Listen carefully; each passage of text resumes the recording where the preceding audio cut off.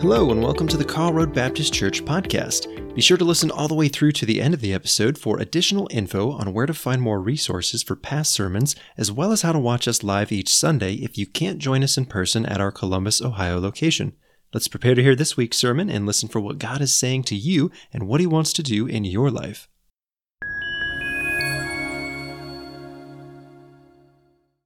He said to them, "Do you bring in a lamp to put it under a bowl or a bed? Instead, don't you put it on a stand? For whatever is hidden is meant to be disclosed, and whatever is concealed is meant to be brought out into the open. If anyone has ears to hear, let him hear. Consider carefully what you hear," he continued. "With the measure you use it, it will be measured to you, and even more. Whoever has will be given more. Whoever does not have, even that he will be taken from him." He also said, "This is what the kingdom of God is like. A man scatters seed on the ground night and day. Whether he sleeps or gets up, the seed sprouts and grows, though he does not know why. All by itself, the soil produces grain, first the stalk, then the head, then the full kernel in the head. As soon as the grain is ripe, he puts the sickle to it, because the harvest has come." Again he said, "What shall we say the kingdom of God is like? Or what parable shall we use to describe it? It is like a mustard seed, which is smallest plant you plant in the ground. Yet when planted, it grows and becomes the largest of all garden plants, with such big branches that the birds of the air can perch in its shade." With many similar parables, Jesus spoke the word to them as much as they could understand. He did not say anything to them without using a parable, but when he was alone with his own disciples, he explained everything. Put your hands together again for Kathy. It is a blessing to me to have different voices up here reading the scripture before we dive in together. But yet, it is a joy to be back after getting a week off. Thanks to Pastor Tyler for holding it down, teaching the scriptures, and thankful for Bob and the team up here as we're kind of waiting. Many of you got the letter. We're waiting a new worship director of worship and communications is the new title. Ryan Marsh is going to be joining us as soon as housing can be figured out, and just love that our church family can come together even in the meantime and just worship together. I love the songs and celebrate Holy Week.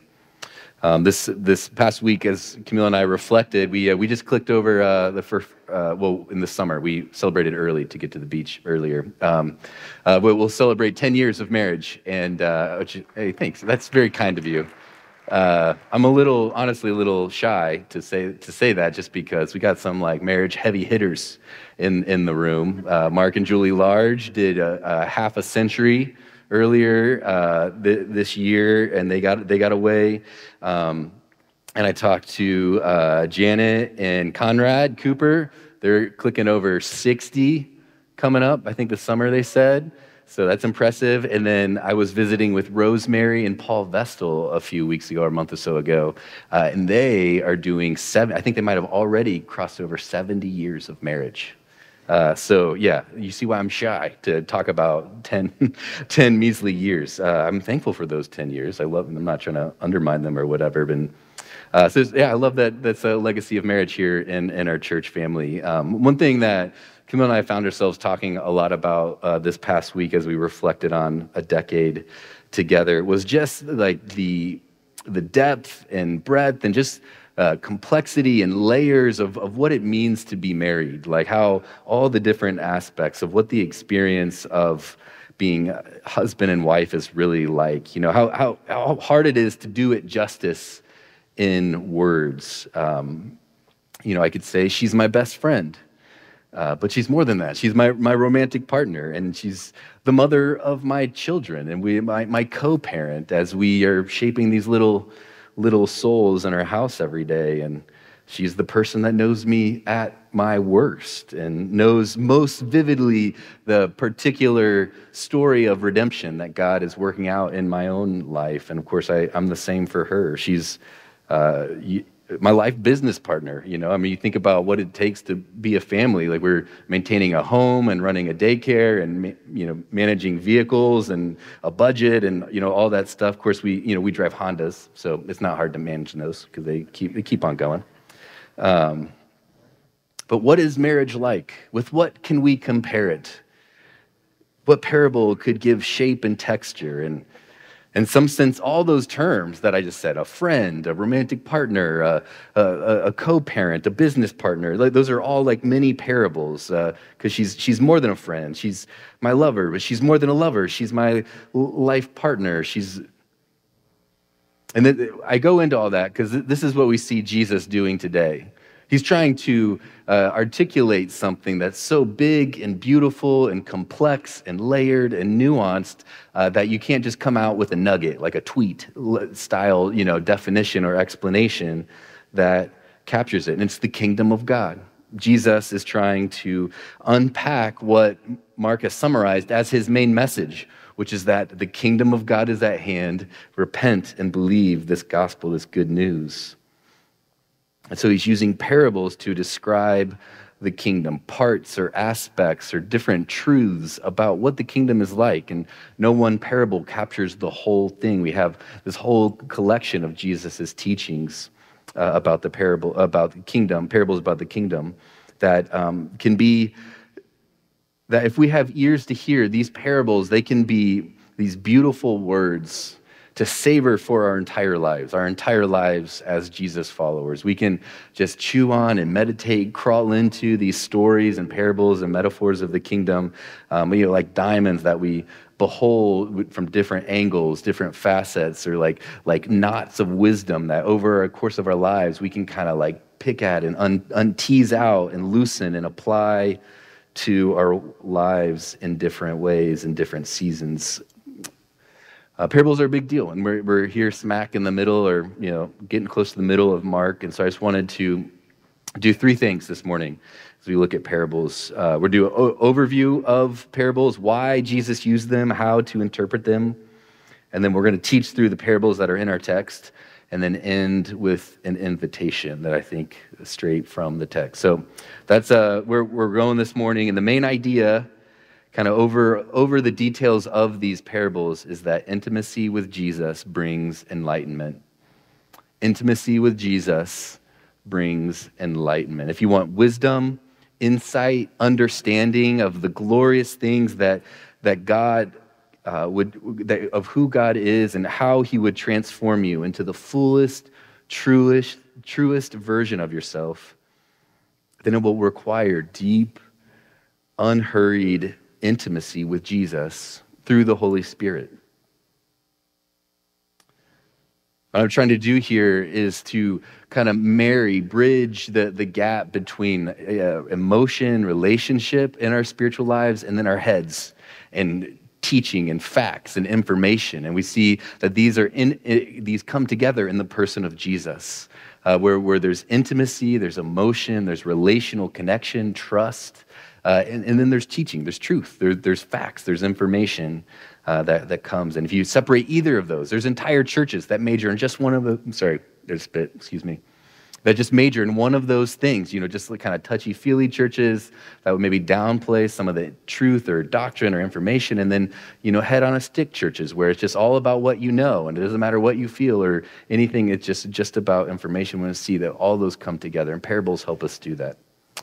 So to begin, why did Jesus use parables?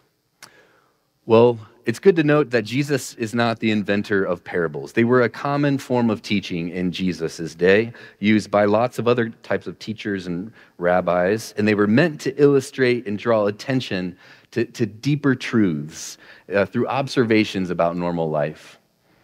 They're normal observations as you're going about your day that show deeper meaning, kind of meaning behind the meaning, that would help people connect with the teaching. And it would also serve as reminders. In our case of the parables we're looking at today, if you see someone sowing seeds, planting a crop, you can be reminded of Jesus's parable. Or you see a mustard seed in the garden, or even put some mustard on your hot dog later today, you can be reminded of Jesus's parable. And the fact that the parables are little stories or metaphors that are a little ambiguous or nuanced is actually on purpose. It actually part of the strength of this form of teaching, speaking in parables, is that they have some nuance and ambiguity to them, but which is might be a hard pill for some of us to swallow, because in our day and age, I'd say we generally value, clear, concise, to the point kind of direct transfer of information. Give me the bottom line, the highlights, just tell me like it is. I mean, and I try to do that in sermons. I try to be clear in sermons. Here's the main idea. Here's the 3 questions we're going to look at. Like, it's not bad to do that. Clarity is good.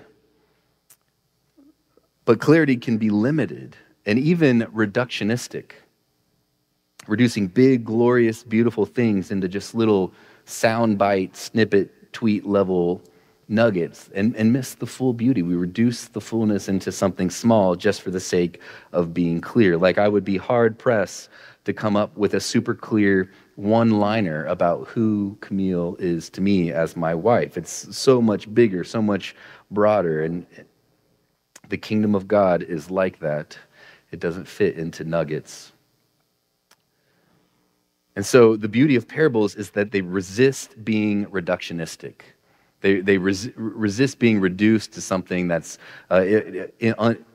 only part of the whole. And then they invite people who have ears to hear to enter the story and think about it, ask questions, chew on and meditate. The Hebrew word for meditate, it comes from the same root of chew. You can kind of even see like masticate is a connection in English, where we enter into it and really marinate in what we feel in the image of the parable, which is the third thing. Parables to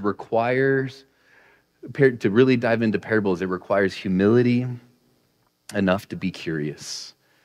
It requires us to be humble enough to be curious, to ask questions. I mean, in some ways, we could probably do an entire Sunday morning teaching on the connection between humility and curiosity, but we don't have time. But parables typically annoy, speaking for a friend, a type A, get stuff done kind of person who's prone to hurry, which honestly was how I was for a lot of my life. Jesus and his teaching always kind of confused me and bothered me. Like, why isn't he more clear? Why is this so ambiguous? And for most of my years in seminary, I was way more interested in the letters of Paul because they're way more like cognitive, they're succinct and doctrinal and matter of fact, and you can build systematic theologies out of them. And we need those. They're part of the whole teachings of Scripture and all that. But for me, Jesus and his teachings, the parables, was a acquired taste. It required me to slow down, to humble myself and not have the quick right answer. But I've grown to savor and love this acquired taste. It required me to open up some of my tidy, answer-seeking, systematic thinking and just receive from Jesus, kind of enter in with a different part of my brain.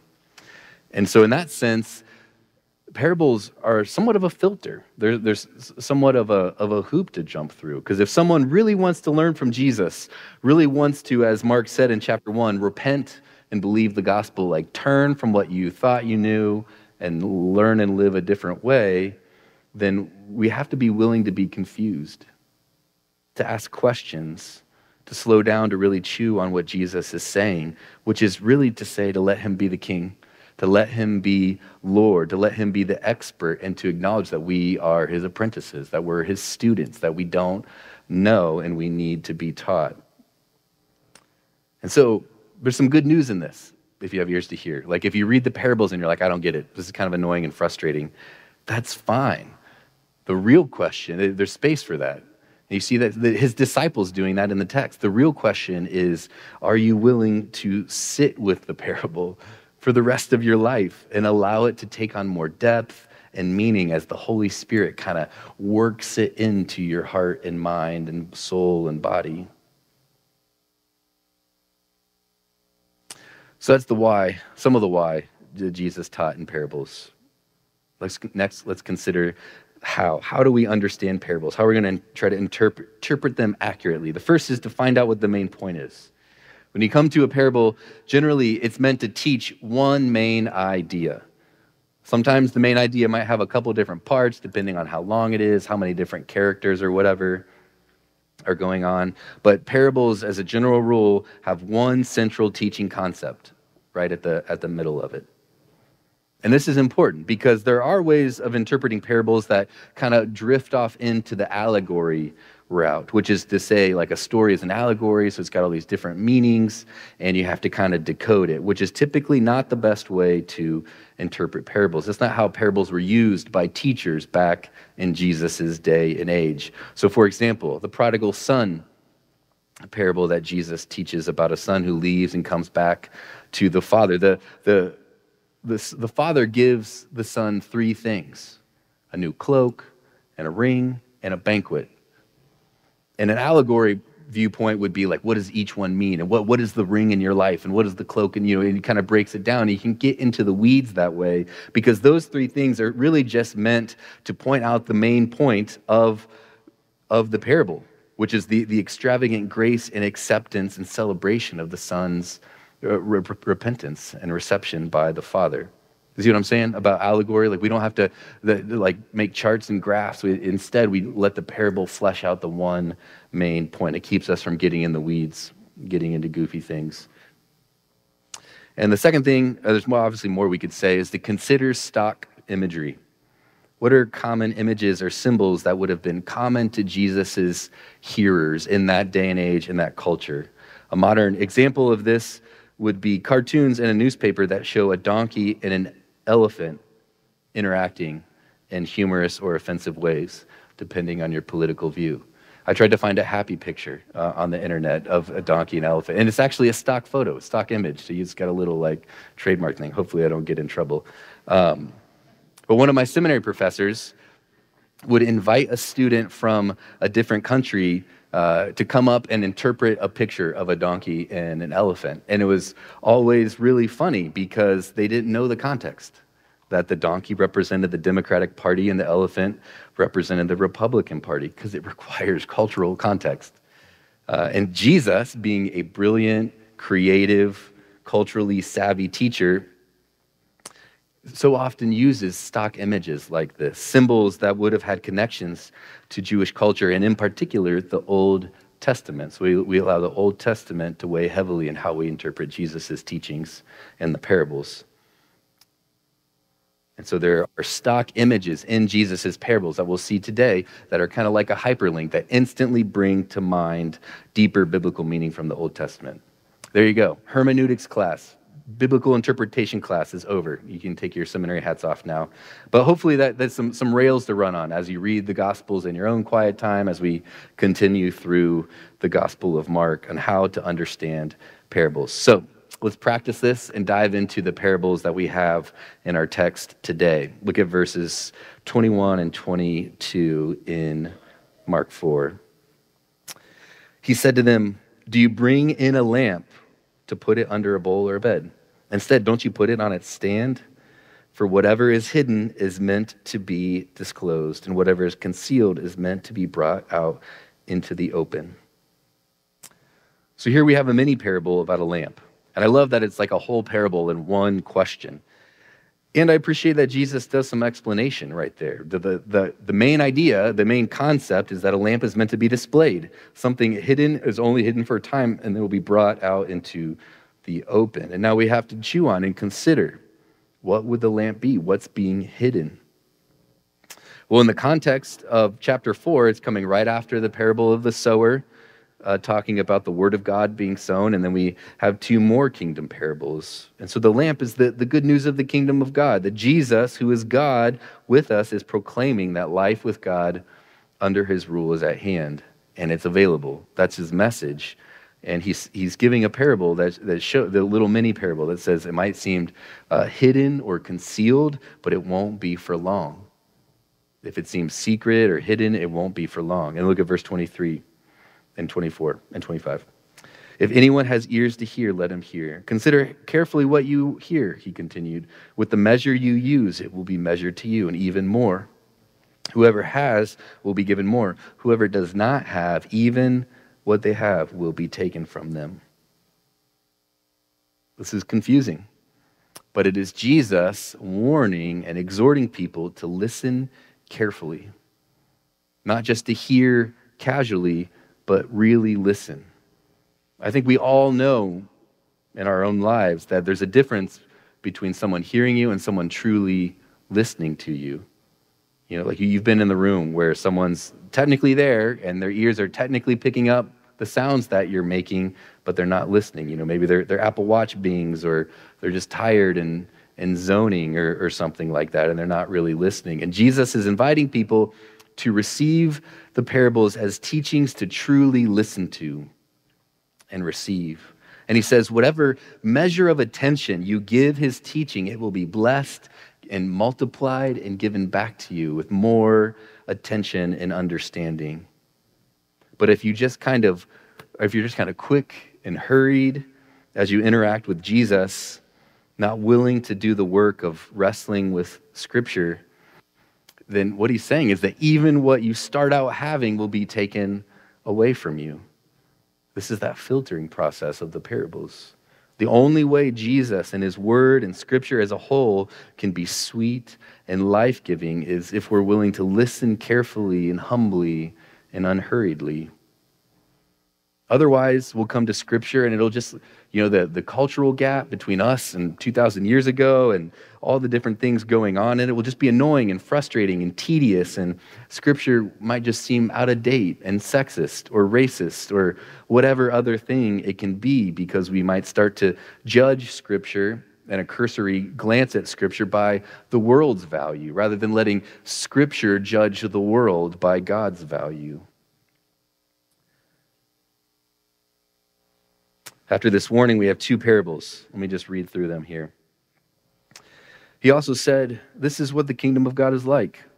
A man scattered seed on the ground. Night and day, whether he sleeps or gets up, the seed sprouts and grows, though he does not know how. All by itself, the soil produces grain. First the stalk, then the head, then the full kernel in the head. As soon as the grain is ripe, he puts the sickle to it, because the harvest has come. Again, he said, what shall we say the kingdom of God is like? Or what parable shall we use to describe it? It is like a mustard seed, which is the smallest of all seeds on earth. Yet when planted, it grows and becomes the largest of all garden plants, with such big branches that the birds can perch in its shade." So what is this parable? What are these two parables about? Not a trick question. Anybody? I kind of embarrassed you guys the last sermon I preached with a trick question. This isn't a trick question. What are the sermons, or what are the parables about? Seed, yes. Well, what does he say? What does he say the intro is? The kingdom. Yeah. He gives us, he's like, what is this going to be about? It's going to be about the kingdom.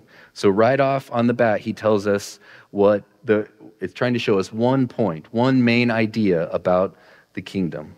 And it's so beautiful that it takes multiple parables, and he teaches in this counterintuitive way to show us that there's something counterintuitive about the kingdom. And as I chewed on these parables, they kind of made me laugh, because it almost seems like Jesus is trying to do this like bait and switch, this like setup. Because he starts out like, what is the kingdom of God like? Like a big setup. And then he underdelivers. For a first century Jew, hearing the introduction, the kingdom of God is like, they would be bracing themselves for something epic, something really exciting and awe-inspiring. But instead, Jesus says these simple things. The kingdom of God is like a farmer sowing seeds, or the smallest seed that we have. Common, unimpressive things, which is part of the main point of both of these parables. The kingdom of God, according to Jesus, is not first and foremost about shock and awe, hype and flash and power. He could have said, the kingdom of God is like a tsunami that is unstoppable. The kingdom of God is like a volcano. Redemption lava will spread over the entire earth. No, he's intentionally trying to help us enter into the reality of what the kingdom of God is like, what the nature or essence of the kingdom of God. And it's quiet, slow, unassuming. Now let's talk about the man scattering seeds. We can look at where the action is happening, where the emphasis and explanations are added to help us get to the main point. Because the focus of the parable is the growth of the plant.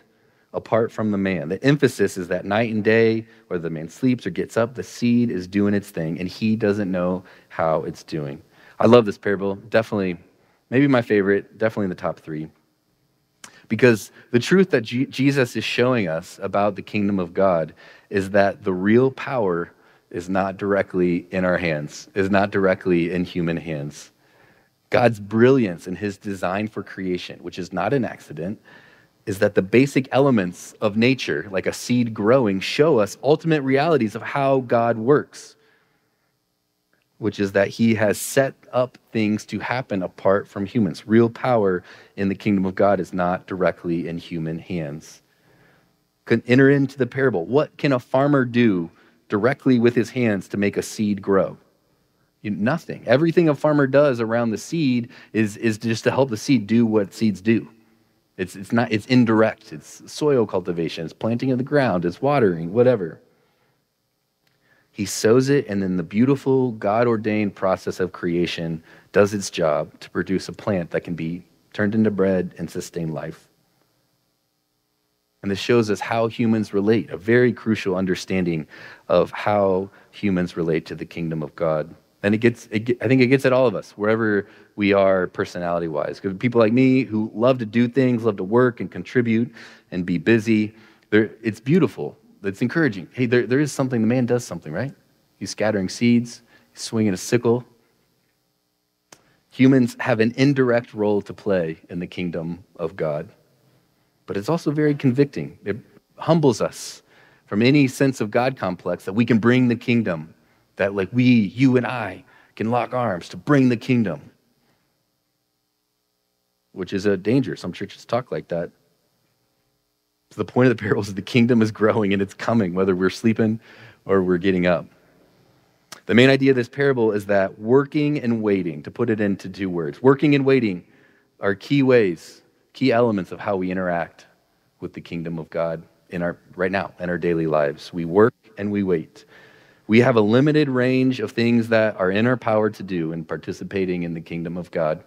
We obey them and we do them, and then we wait. Night and day, we sleep, we rise, we eat, we drink, we work, we rest, and we're waiting for the day when the harvest will be ready. There's waiting and hoping, this desire for the harvest. That you think about what the harvest would have been in an agrarian society, like all the work, all the waiting, all the hope, all the anxiety, like will the crop come in? Will we have enough food for winter? Will I be able to, pay back the store for the seed? All this hope. And then it comes and there's abundance and celebration and harvest parties. And Jesus is giving a detailed image of swinging the sickle in the time of harvest. That's a stock image from Joel 3:13, where it says that line almost verbatim. And in the context of Joel, it's talking about the day of the Lord, when God will come to judge the earth, make all things right, work out his righteousness and justice forever. That's what we're waiting for. That's the kingdom come. Jesus on his throne forever with righteousness and justice. And so we work and we wait. And the kind of waiting that I'm talking about is really, you could say, another way to say prayer. What's one of the first things Jesus taught us when he's explaining how to pray? That God's kingdom would come. Your will be done on earth, your kingdom come on earth as it is for heaven. On earth as it is in heaven. We're praying and waiting for it. It's not a passive waiting. It's not a just Netflix and chill and wait for Jesus to come do it. Instead, we are waiting for it actively, praying, joining God in the work by praying and waiting for it. I love a lot of the monastic traditions in Christianity. My favorite flavor of monks are the Benedictines, whose life centered on Saint Benedict. And they the rule of Saint Benedict is based on this phrase, ora et labora, which means prayer and work. Prayer and work, work and prayer. Prayer is work and work is prayer. And I love that. Those 2 things will ground us in God's reality of the kingdom, will provide helpful explanations that will allow us to experience, I think, a lot of the peace that God meant us to have. Because we won't grow lazy and lethargic, bored with idle hands that become, what do idle hands become? What did your grandma tell you? The devil's workshop. because we're not awake. There's another parable about, the virgins with the lamps waiting for the bridegroom and not being prepared, not staying awake. We'll be active. We won't grow idle and bored and lazy fat Christians. And we also won't grow anxious, bittered, hurried, frazzled, angry, because we got to do it. We feel this God complex of needing to bring the kingdom, because nowhere does it tell us to bring the kingdom. Instead, the Bible tells us to love our neighbor and pray for his will to be done in our neighborhood on earth as it is in heaven. Do you see the wisdom? Do you see the human flourishing in a lifetime of soaking on this parable and other parables? We won't grow idle, and we won't be stressed and over anxious. And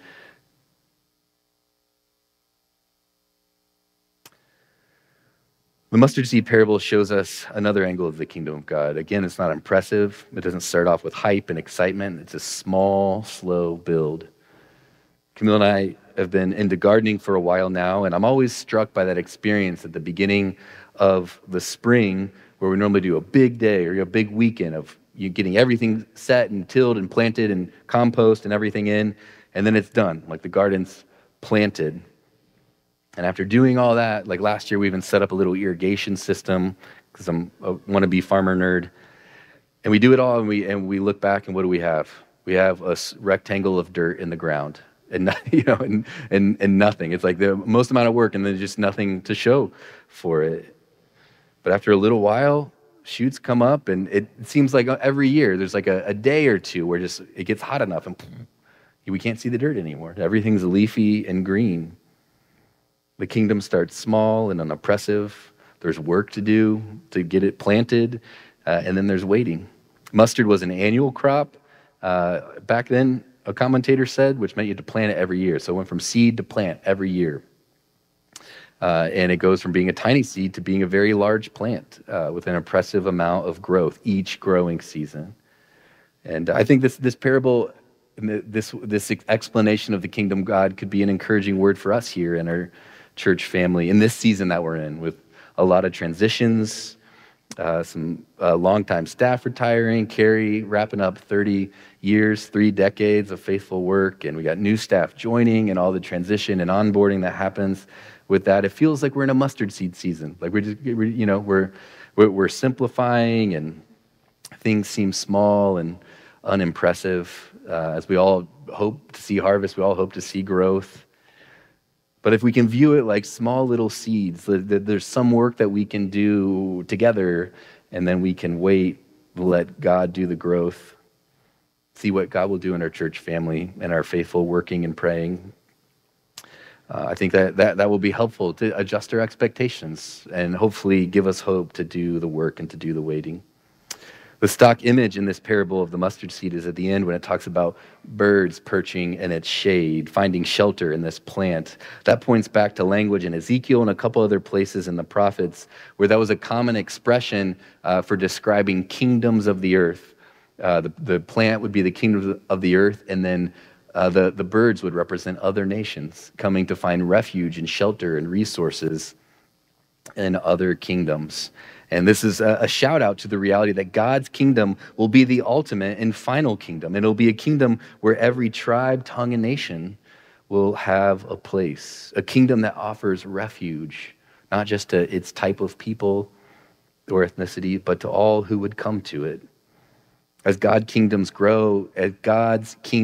grows, it exists to welcome others in, to offer the refuge of God to others.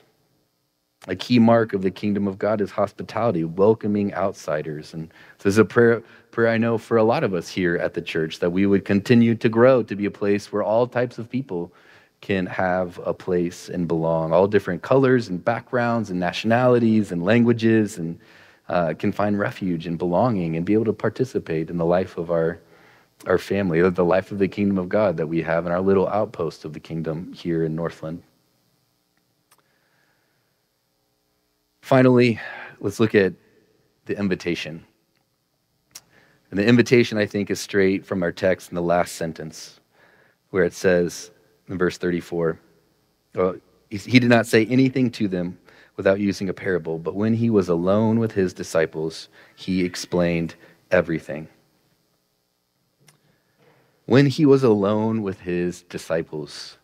I hope you had fun. I love talking about parables. We had fun, this little drive-by of these 3 parables. I think it's great to just marinate on what they show us about the kingdom of God, but it probably felt like drinking from a water hose. Like there's a lot going on. There's more we could have said about them. And so I hope that this walk was enough to whet your appetite.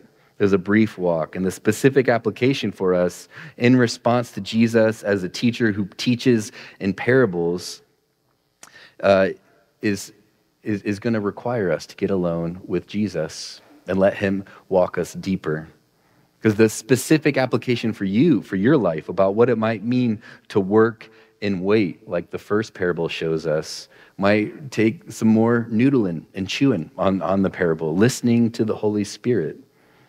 Or maybe how you need to embrace the hope that comes from planting a tiny little seed in the ground, and how that needs to speak to a certain part of your life. It's going to require you to get alone with Jesus as his disciple, as his apprentice, and let him explain everything to you.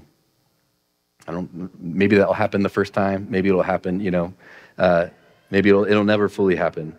But the main idea, again, is that intimacy with Jesus brings enlightenment. And Jesus taught and did his ministry in a way to invite those who had ears to hear to draw near and experience intimacy, to grow and deeper in understanding. And so that's the application. Get alone with Jesus. And the way that happens for you and I is through the Holy Spirit. Jesus said in John 14, but the advocate, the Holy Spirit, whom the Father will send in my name, will teach you all things and will remind you of everything I have said to you. I still wrestle with this, but Jesus said it's to our benefit that he leaves and goes to the Father, because then the Father will send the Holy Spirit, this advocate, this helper. And it's because you and I can be with Jesus in his presence. The Holy Spirit is the presence of Jesus. We can bring our questions to him, and we can listen to him.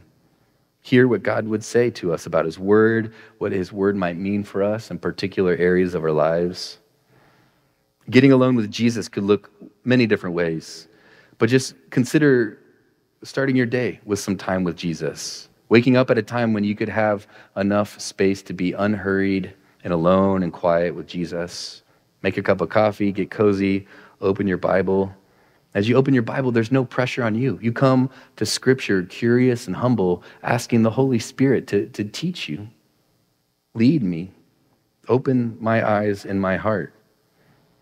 And since we're going through Mark on Sundays, I'd encourage you to jump into this Bible reading plan that we've put on the book table. There's a little bookmark that has like a 4-step process and then a reading plan through Mark.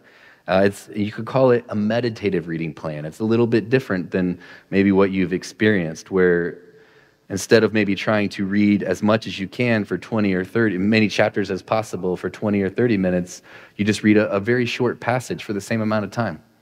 20 or 30 minutes on just a few verses or a paragraph, and journal out what comes to mind. Sit with it in the quiet and ask questions to the Holy Spirit right after you read. Journaling is huge. The huge way to kind of jumpstart the ability to listen, to get your questions out on paper.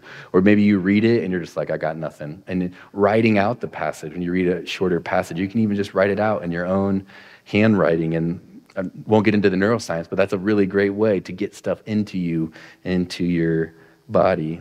And I think that's one way that it could look like, to be careful how you hear. To be careful how you hear. Sometimes life is crazy and we just blaze through, a devotional or scan a passage on our phone, and that's okay. Like, get Scripture however you can. I get it. I have little kids and my job. Life is crazy. But hopefully, that's not the primary way that we set up our lives to connect with God. I mean, if Camille and I in our marriage was just like a quick, 5-minute check-in every morning, then our relationship would not be very rich or deep. The vision of discipleship that Jesus gives us is that we can set up our lives to have this slow, unhurried time with him. Listen carefully. Allow his teaching by the power of the Spirit to sink into our minds and hearts, so that the mustard seed of the kingdom could take root even in our own hearts and grow large over time. Grow to the point where the defining vision of what a good life looks like comes from Jesus and not Netflix series or a Facebook feed or the news, but instead comes from the Lord of life. I know many of you are already in this rhythm, starting or ending your days with time with Jesus. And so I would encourage you to come to that time with this verse, with verse 34 in your mind, like, Jesus, I want to be alone with you as your disciple. I need you to teach me, to be my teacher. And this might be a little too out there for some of you, so feel free to ignore it. But one thing that's been so fruitful for me in my time alone with Jesus is I actually imagine him in the room with me, like sitting across the room on the couch or the other side of the kitchen table or something like that as I open the scriptures. And like I'm with him, like, because he lives in my body. The Holy Spirit lives in my body, and I journal out my thoughts and questions to him, getting that intimacy, that relationship into our time in the scriptures, blending, learning, information, and an intimate relationship, coming to scripture to be with Jesus alongside just trying to get more Bible trivia facts to blow our friends' minds in Sunday school. I just want to say, maybe some of us here today, you've been in church a long time, and if you're honest, you are where I've been a lot of my life, where Jesus just seems weird and confusing and way out there, and you're just like, why are you so abstract? And you could just be way clearer, Jesus. Let me just say, friend, being honest about that, like, God's not mad at you for feeling that way about Jesus. Coming home to that truth will set you free to where you can come to Jesus in that honesty, not faking it and saying, I don't really get this or like this. I need you to be the king and open up my heart and soften my heart. Because listen, he who laid down his life for you knew all your sin. While you were a sinner, he died for you. You don't have to fake it. He will receive you with love and grace when you come curiously, humbly, seeking to draw your life into his and to be taught so you can flourish, in the words of Psalm 1, like a tree beside streams of water, producing fruit in season for his glory and your joy. Let me pray. Oh, Father, we praise you for a king, for just the extravagance of this moment where we could just give this time to his teaching, to these parables, that we could slow down and just chew on what, on the bread of life, what he said, what he did. Father, I pray for just a spirit of curiosity to settle into our hearts, that we would come to our teacher, our rabbi, our king, just with a childlike joy and freedom to be confused, to not get it. And Father, I pray that the wisdom, the depth of Jesus' teaching as the most brilliant human to ever walk the earth would just captivate our hearts and minds, would be like fresh water as we live our lives surrounded in a dry desert full of lies and all kinds of things out in our daily lives. Would we drink deeply of Jesus, who is the living water? And Father, I pray that this would just be a chance to experience grace as we come to the Word with whatever we have, whatever we feel, whatever is the most true thing. We feel the grace of pouring that out to you and receiving your fatherly embrace. In Jesus' name, amen.